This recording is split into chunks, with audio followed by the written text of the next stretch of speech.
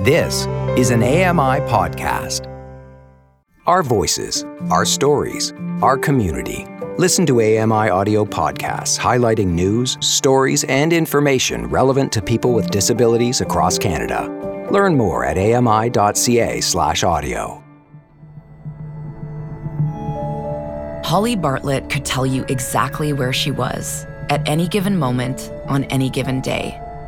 Peter Parsons tells a story about a volunteer driver with the CNIB who once drove Holly home.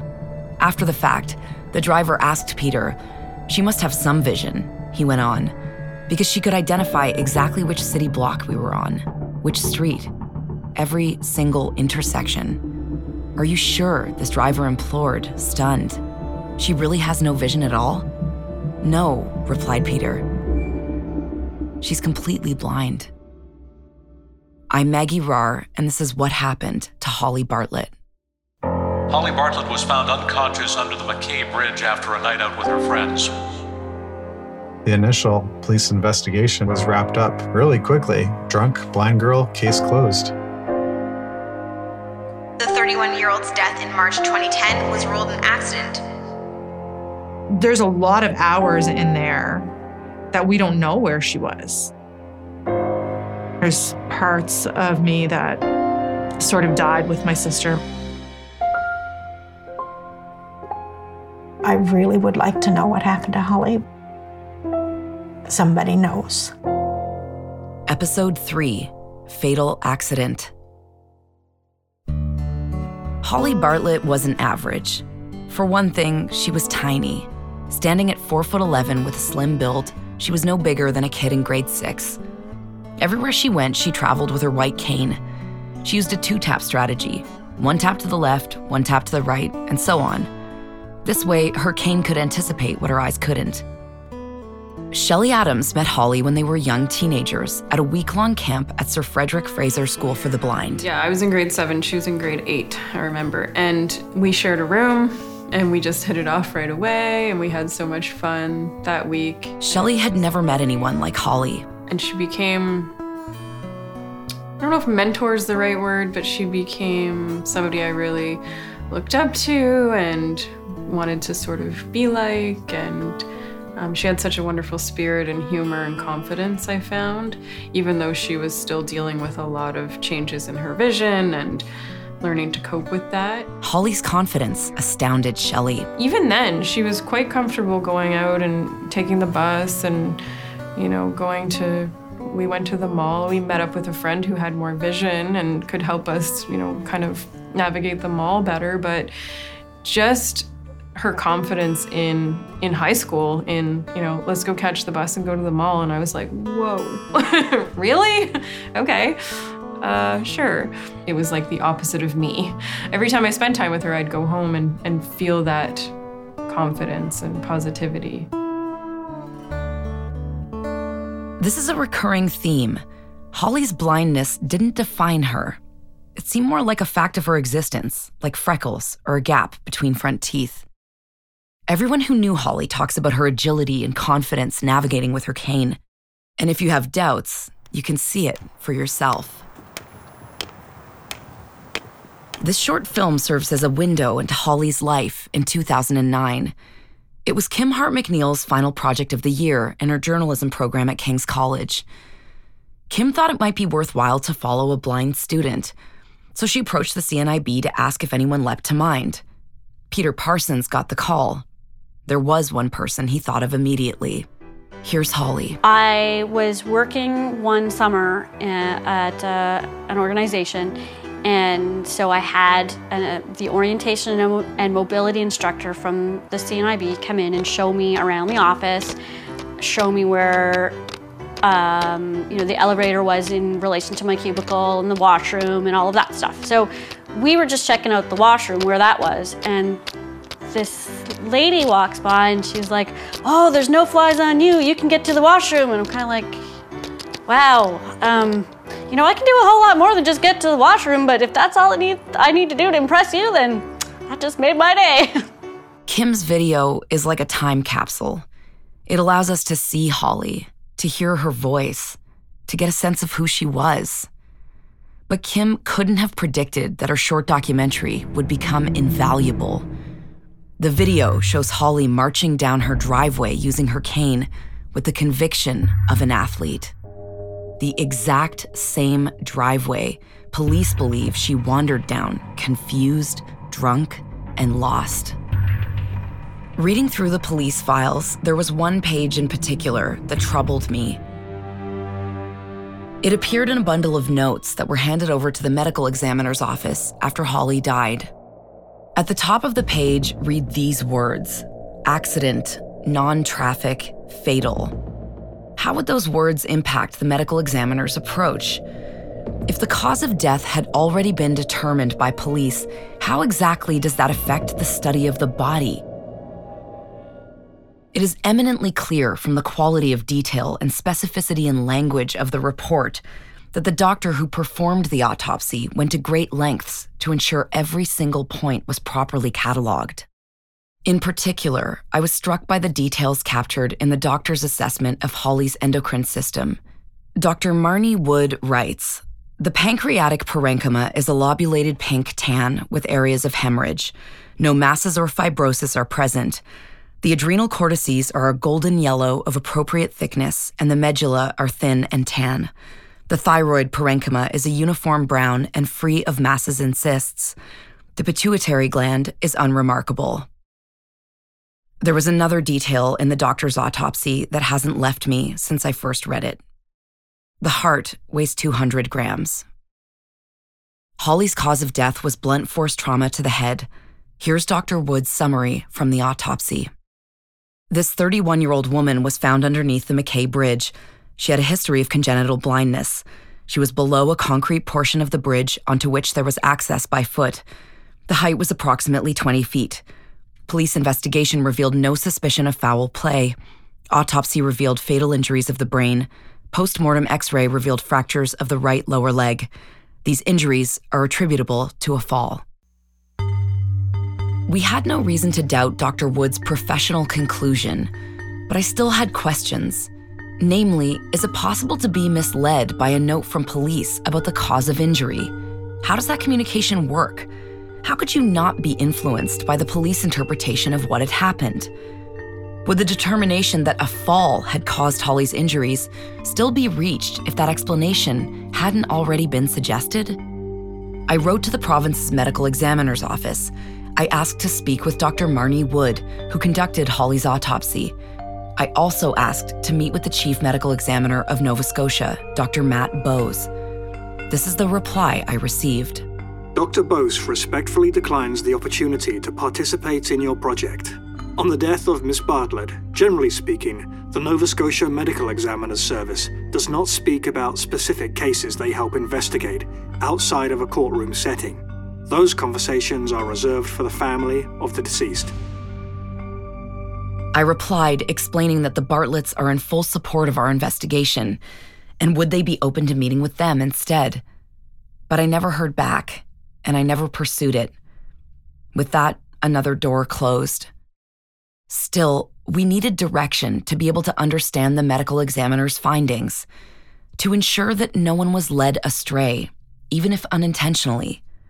So Peter and I sought help from an academic at St. Mary's University in Halifax. So we're here to see Michelle Patriquin. She works in the forensic science department here at SMU. Okay. So we're looking for some help in kind of parsing through, like, what does this autopsy tell us? And here's the thing that's kind of different about this interview than everything else that we've been doing together so far, is that she doesn't know anything about the case. Right. We're not telling her that this is Holly Bartlett because we want to have as much objectivity as possible. Mm-hmm. So she's been given like a redacted set of a few pages, just kind of like the Coles notes of what they found. We wanted to see if Dr. Patriquin would read Holly's injuries as the result of a fall without being pointed in that direction. Or could Holly's injuries be explained in another way? Were there any signs of a struggle? Peter and I walk into the university. Barring a few cleaners, the building is nearly empty because it's the middle of summer. We find Dr. Patriquin in a lab on the 3rd floor. Dr. Patriquin? Hey, sorry to interrupt your work. I'm Maggie Rohr. Nice to meet you. Really nice to meet you. Hi, I'm Peter Parsons. I see the files here that we gave you and some of your handwriting, I presume. What did you learn from reading those documents? In first reading them, I saw that there's obviously been some blunt force trauma, for sure. And then the other thing that I found that was interesting when they were doing the full body review was just like the series of bruises and things that all over the body, between the arms and I think the hips and the ankles and the legs and things like that were all in different phases of, healing. Which tells you about the timeline. Yeah, and it's exactly like if they're healing, obviously that happened, before death. And, why were all these bruises there? And then why is it that it says, basically the blunt force trauma to the head could have caused death because there was a fair amount of hemorrhaging. But you want to wonder, blunt force trauma to the head, other bruises on the body. So, is there a connection there? But when you're doing the autopsy, you want to be impartial and just look at the evidence as it is before you, and then let the investigators piece together the puzzle, and hopefully it'll match up to, what you've seen. And in this case, from what you've seen, it sounds like there was a cluster of bruises that happened in the same timeline.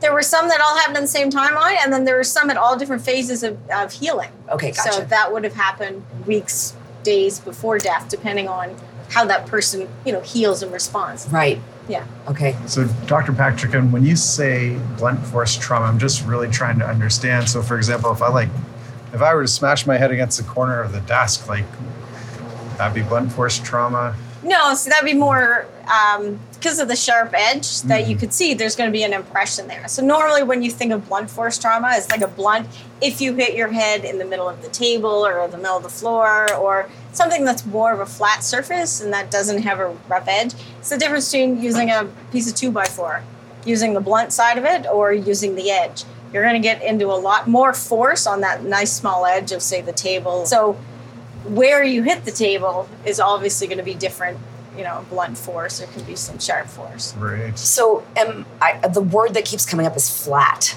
Yes. People think of blunt force trauma as somebody's, running around wielding something at you. And blunt force trauma can come from, obviously, a blunt, flat object as coming in contact with the head or any part of the body. Right. But it also happens, if you run into the floor or if you run into other flat surfaces.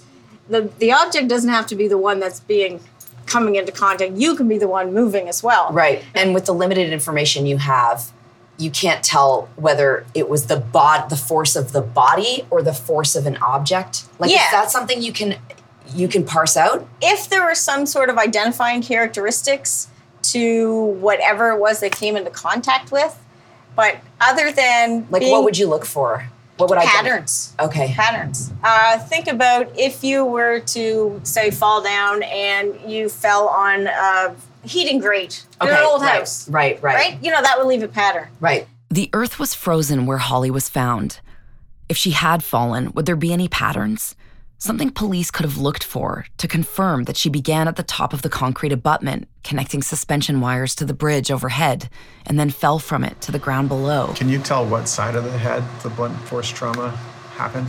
I know it said there was a large cut at the hairline, and other contusions and abrasions about the head. I know that there was some trauma around the frontal and temporal regions of the brain. So if it's not specifically right here, you would be able to tell where it was. Right. Absolutely. So something impacted that part of the body or the body impacted something at that location. Absolutely. And the other side to that is when, I'm not a neurologist by any stretch, but you can see that there has been some hematomas or bleeding within the brain and all of that causes pressure and things like that. So, and a hematoma is a clot which can result from a major injury like this, right? Yes, exactly. And it's basically looking at it's hard to visualize just by reading a paper, but looking at the location of that hematoma. Right. Or looking at herniation, where part of the brain has moved because of pressure maybe. Looking at all those things can help you sort of go backwards and say, this is where I can pinpoint maybe where the trauma came from. Right. So that's the information that we're trying to get at.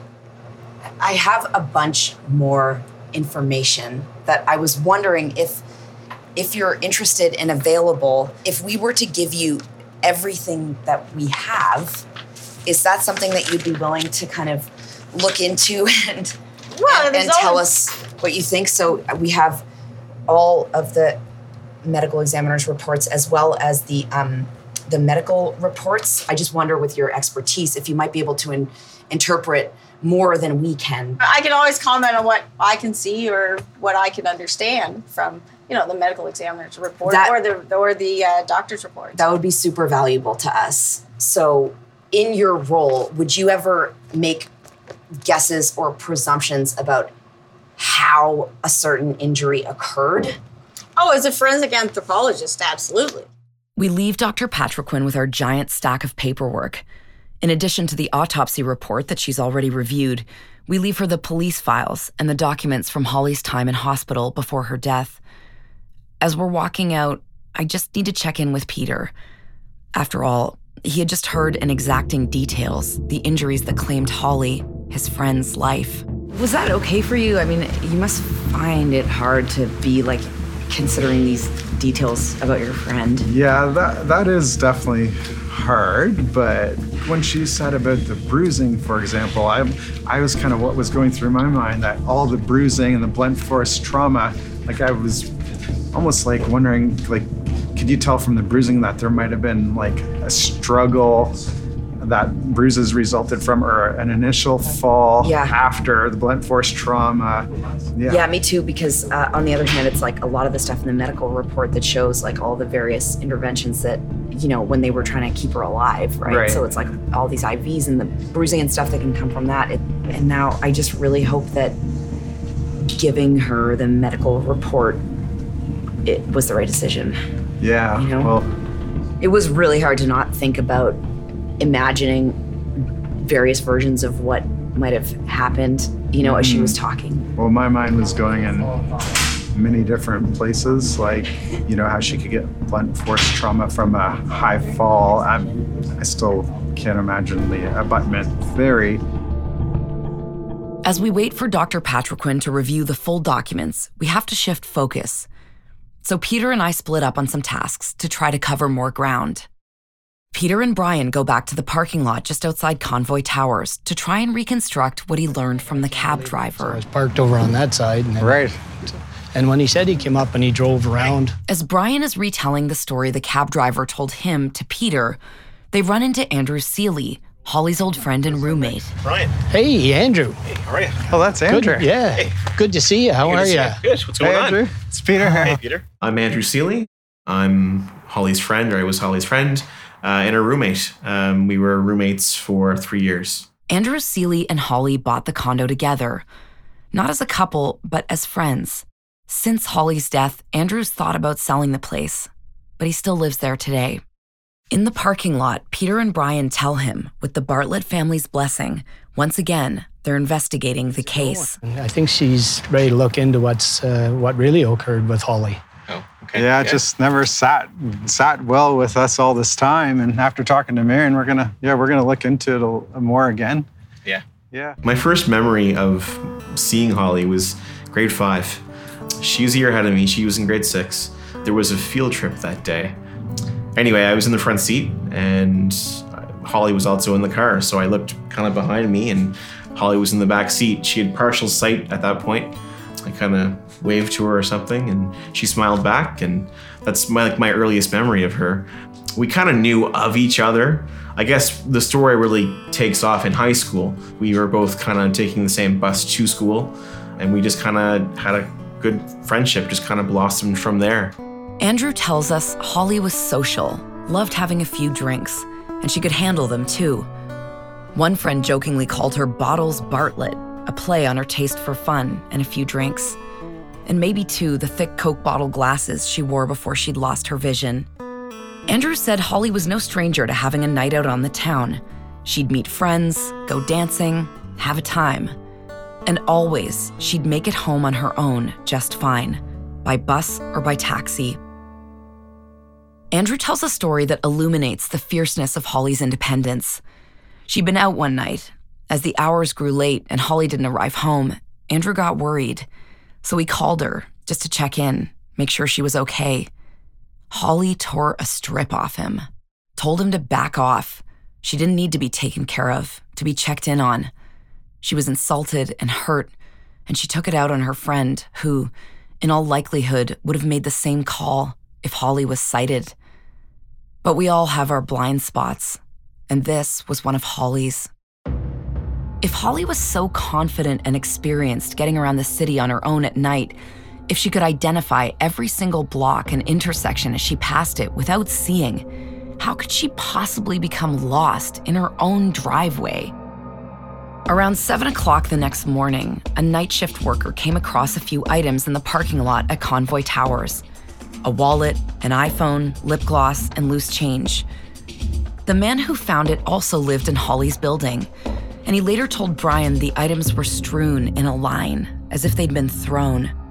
I asked Brian, just to be sure I've got it right. So Holly's cane and the $5 bill were found just along one of the hills next to the abutment below the McKay Bridge. But what's really strange is that some of her personal effects, including her wallet and phone and chapstick, were discovered way back the path, just outside her condo entrance. Why the 5 and not the other items that were in the bag that were found strewn up at Convoy, like the chapstick and all this stuff?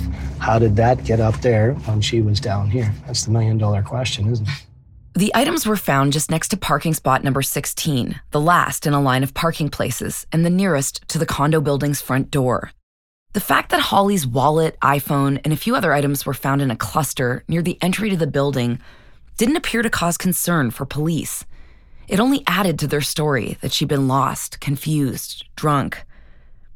But if Holly's phone and wallet and lip gloss made it nearly to her front door, why couldn't she? We tried to get Holly's phone to find out if there was anything on it that could help tell us where she was after midnight that night. Maybe she'd received a text that could help us zero in on her location. The Bartletts kept these items for a few years after Holly's death, but eventually her phone was wiped and sold. iCloud didn't yet exist in 2010, so without the physical phone itself, there was no way of tracking what might have been on it. Then there's the $5 bill. I'd heard that people with vision loss have systems of handling cash to keep the bills separate and identifiable. I go to meet Shelley to see if she can teach me. Maybe there's a detail that was overlooked that could deliver us answers. Shelley? Hi. Hey, it's Maggie Barr. Hi. Nice to meet you. I'm sitting in Shelley's backyard on a beautiful summer afternoon. It's 35 degrees, and there's a breeze cutting through the heat. That I wanted to ask you about all of the cool ways of moving through the world that blind people have, specifically about like handling cash. Mm-hmm. I did bring some present day cash and some 2010 bills so that we could kind of do both. Yes, it was different in 2010 than it is now. In 2013, the Government of Canada replaced paper banknotes with polymer bills. They have a plastic feel, and they're harder to tear. Why don't we start with the modern bills? There you are. So tell me what you're feeling here. Okay, so I'm feeling the newer bills, more plasticky. They have a really nice tactile marking on them. One set of 6 dots of Braille. Yeah. So for people that read Braille, they would know what that means. A 5 only has 1 set of dots on it. Okay. So this is a 10, it has 2 sets of Braille dots on it. And then a 20 has 3 sets of those bumps on it. So that's how you would tell with the new type of money. Okay, so I'm just gonna pull out the old bills out here. Okay. Here, I'm gonna hand them to you. I think that's a 20. Yep. But I don't trust it. It's worn down. Myself and a lot of other people who are blind or partially sighted, fold your bills in a certain way that makes sense to you. So I have a 50, a 20, a 10, and a 5. I would keep the 50 out flat. Yep. As the biggest denomination. Yep. So the 20 I fold like this, lengthwise in half, so the top meets the bottom. The 10 is done this way. I fold it widthwise from left to right. Then the 5 I fold in quarters. So similar to the 10, I will fold it widthwise from left to right, and then fold it again from left to right. That way, when I reach in my wallet, I can easily feel what's what. Can you tell me why this information is relevant to Holly's case? I know Holly was a really responsible person, and I know that she used a system, similar to this when she did have cash. Right. So if she had cash on her that night, she would have had it folded in a certain way so she knew what bills were what. Right. I also know she didn't carry a lot of cash on her. She preferred to use a card because it felt more secure to her. Right. But my understanding is she did have cash that night. There's an extremely sensitive question in this case that Peter and I have been trying desperately to avoid since day one. We know that Holly was never on the McKay Bridge that Friday night. She didn't jump, as many would have assumed, immediately after she was found below it. But the question of potential self-harm has to be ruled out. Here's Peter and I discussing it all with journalist Tim Biscay. Tim, when you were beginning your investigation, how was the subject of suicide raised? That's the first thing people think of when they see a body under a bridge. Right. That was never a police theory. However, it was raised. I'm not sure who brought it up, but I remember that Holly was on antidepressants. We know that Holly was taking an SNRI at the time of her death. I think it's important to note here that in all likelihood, a much higher percentage of the population takes medication to manage anxiety and depression than we might guess. Stigma keeps people from sharing this information, despite its ubiquity. In any case, we know Holly was devastated at the time of her death by the prospect of losing her father. Her dad was sick. I remember that. Yeah. I heard Holly's mom, Marion, and her dad, Wayne, had a tough year. Our life took a turn in 2009. Wayne's brother, 60 years old, died in his sleep of a massive heart attack. The 1st of June, Wayne's 86-year-old mother was diagnosed with cancer. And she passed away. When you think it couldn't get any worse, it did. We found out that Wayne had lung cancer, and there was nothing they could do for him because the cancer was too close to his heart. Wayne was so sick, so sick. We know that Wayne and Holly were particularly close. Kim and Amanda both shared just how intensely this diagnosis struck Holly. But even though her family life was thrown into chaos and uncertainty, Holly was steadfast. She went to that end-of-year celebration, and she had plans for the very next morning. Holly had made an appointment for Saturday morning. Yeah, it was a class, a study group, right? Yeah. Yes, and the last time she had seen her father, which I think was Thursday night. She'd also said she had plans to go back. She said, I have something to do tomorrow, but I'll see you on Saturday. It seems unthinkable that Holly wouldn't show up to see her dad as planned. We can't know what Holly was really thinking or feeling that night. The same is true for all of our interior lives. We may present ourselves one way, but our inner lives are a mystery.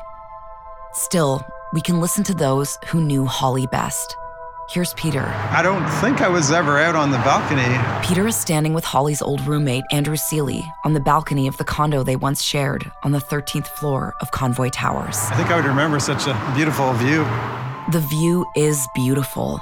The McKay Bridge leading to Dartmouth on the right, the Bedford Basin stretching just beyond the lights of the pier, the city's bedroom communities of Fairview and Clayton Park reaching up beyond the hills to the left, and the sun spilling its dusk light over it all. So high up, of course, you're on the top floor here.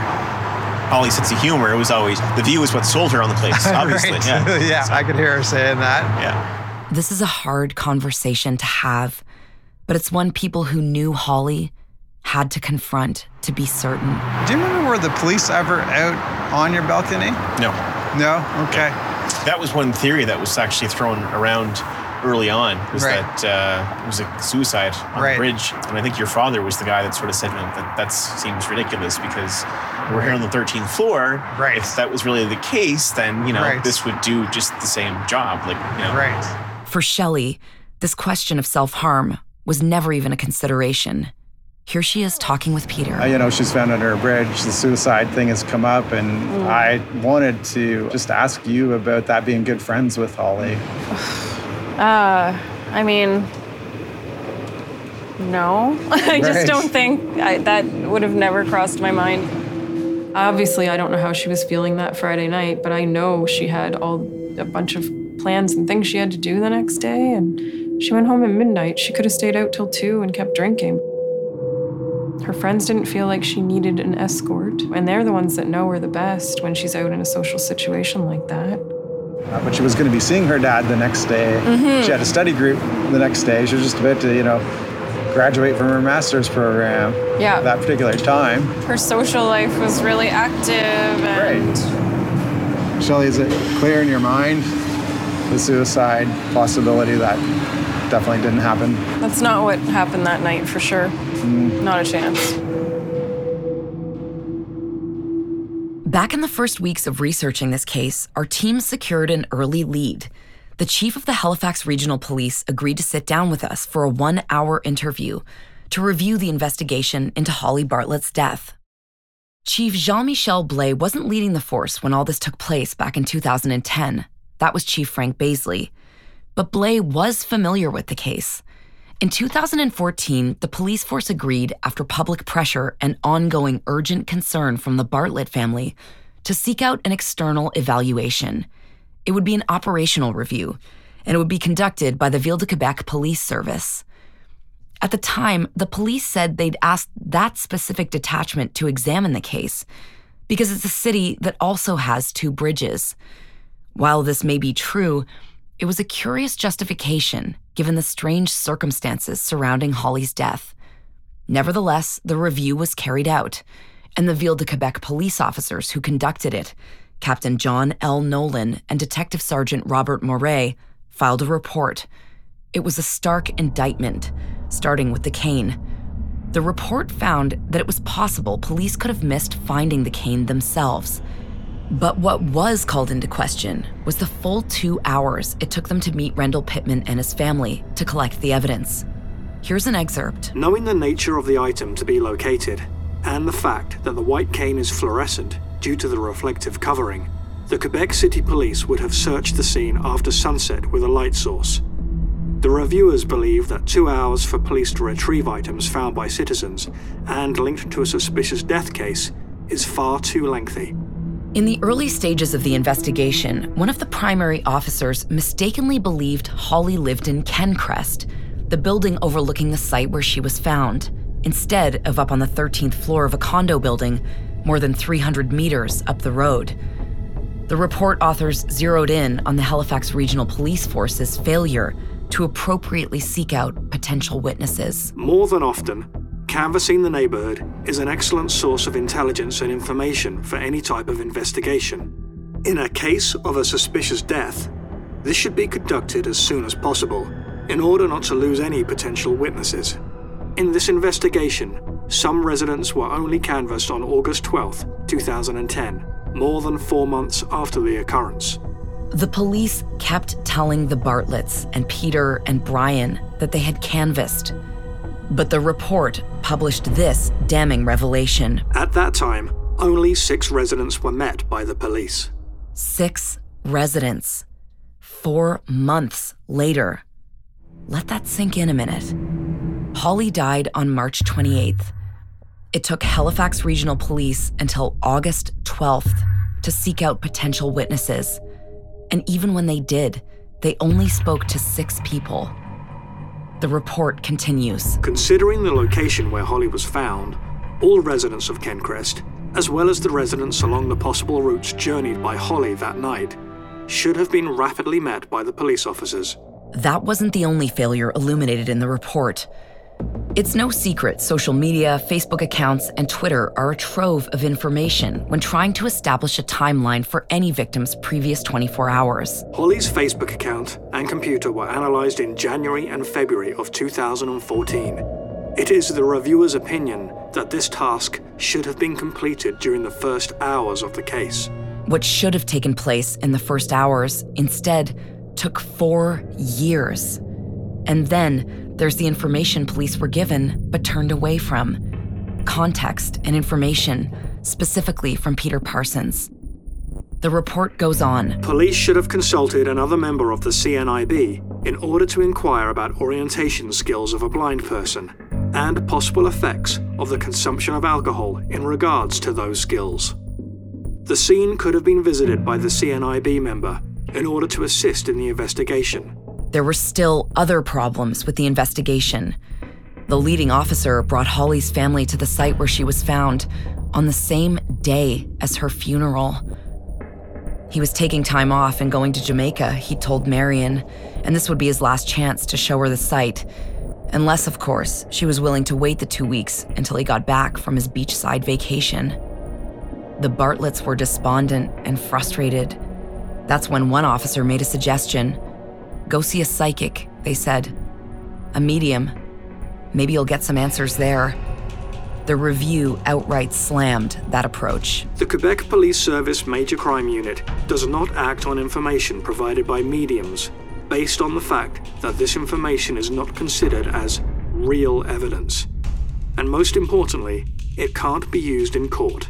I remember hearing about this report in the media at the time, back in 2014. But what I didn't understand then was the meaning of operational review.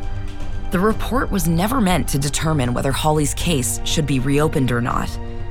In conclusion, it states, to the best of our knowledge, and after reviewing the entire file, it is impossible for the reviewers to detail all actions taken by Holly that night. Nevertheless, we can only notice the absence of any evidence which would make us believe Holly's death resulted from a criminal offense. Finally, it reads, the Quebec City Police Service would have concluded the file as accidental death, only after evaluating and investigating all possible avenues. But how can the finding of accidental death be held up when all possible avenues specifically were not investigated? This is just one of many things I'd hoped to learn during our 1-hour meeting booked with Chief Blais. But in mid-August, after many messages back and forth and a few delays, the police withdrew. This was unsurprising, but it was a blow. I still needed to find the entry points to the abutment. It was a fenced-in, locked area. In 2010, there was spray paint covering the massive concrete structures before it was refurbished. We knew there were 2 holes in the fence, one about 2 foot by 3 foot along the pathway that leads to Africville Park, the other behind the apartment building at Kencrest. If street artists could get inside the area, there had to be a way in. I gathered photos taken at a memorial service at the site where Holly was found. I zoomed in on the tags, names scrawled in idiosyncratic penmanship, evoking trains and abandoned buildings of 1980s New York. In this community, graffiti artists don't refer to their work as tags, though that's usually how the public define them. They're called throw-ups. I had a friend in high school who was a street artist. He'd paint in the middle of the night, wearing black under cover of darkness. It was called bombing.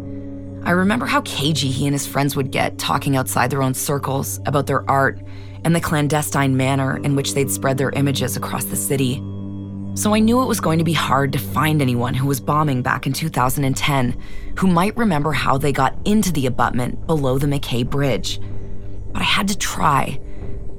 There were holes in the fence, and those agile enough could probably hop over it just as easily. But what if there was another way in? I reached out to every artist I remembered from back then and asked them to reach out to their friends. I needed to find the artists whose work was pictured in the photos the day of Holly's memorial, the people we could prove had been there. But everyone I managed to reach was nervous. They didn't want to say much. One said he remembered climbing the fence, but couldn't say on which side.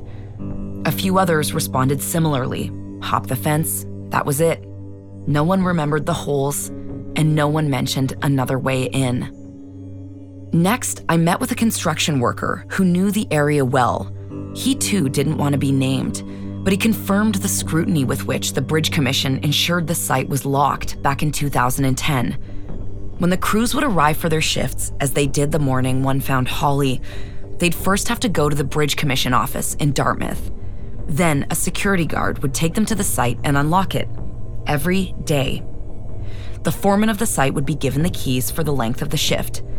Anytime someone had to use the bathroom, they'd have to go get the key, unlock the gate, lock it behind them, unlock it to get back in, lock it up again. "Did you ever find the gate unlocked?" I asked him. "No," he answered. "Never." And so another door closed, or in this case, gate.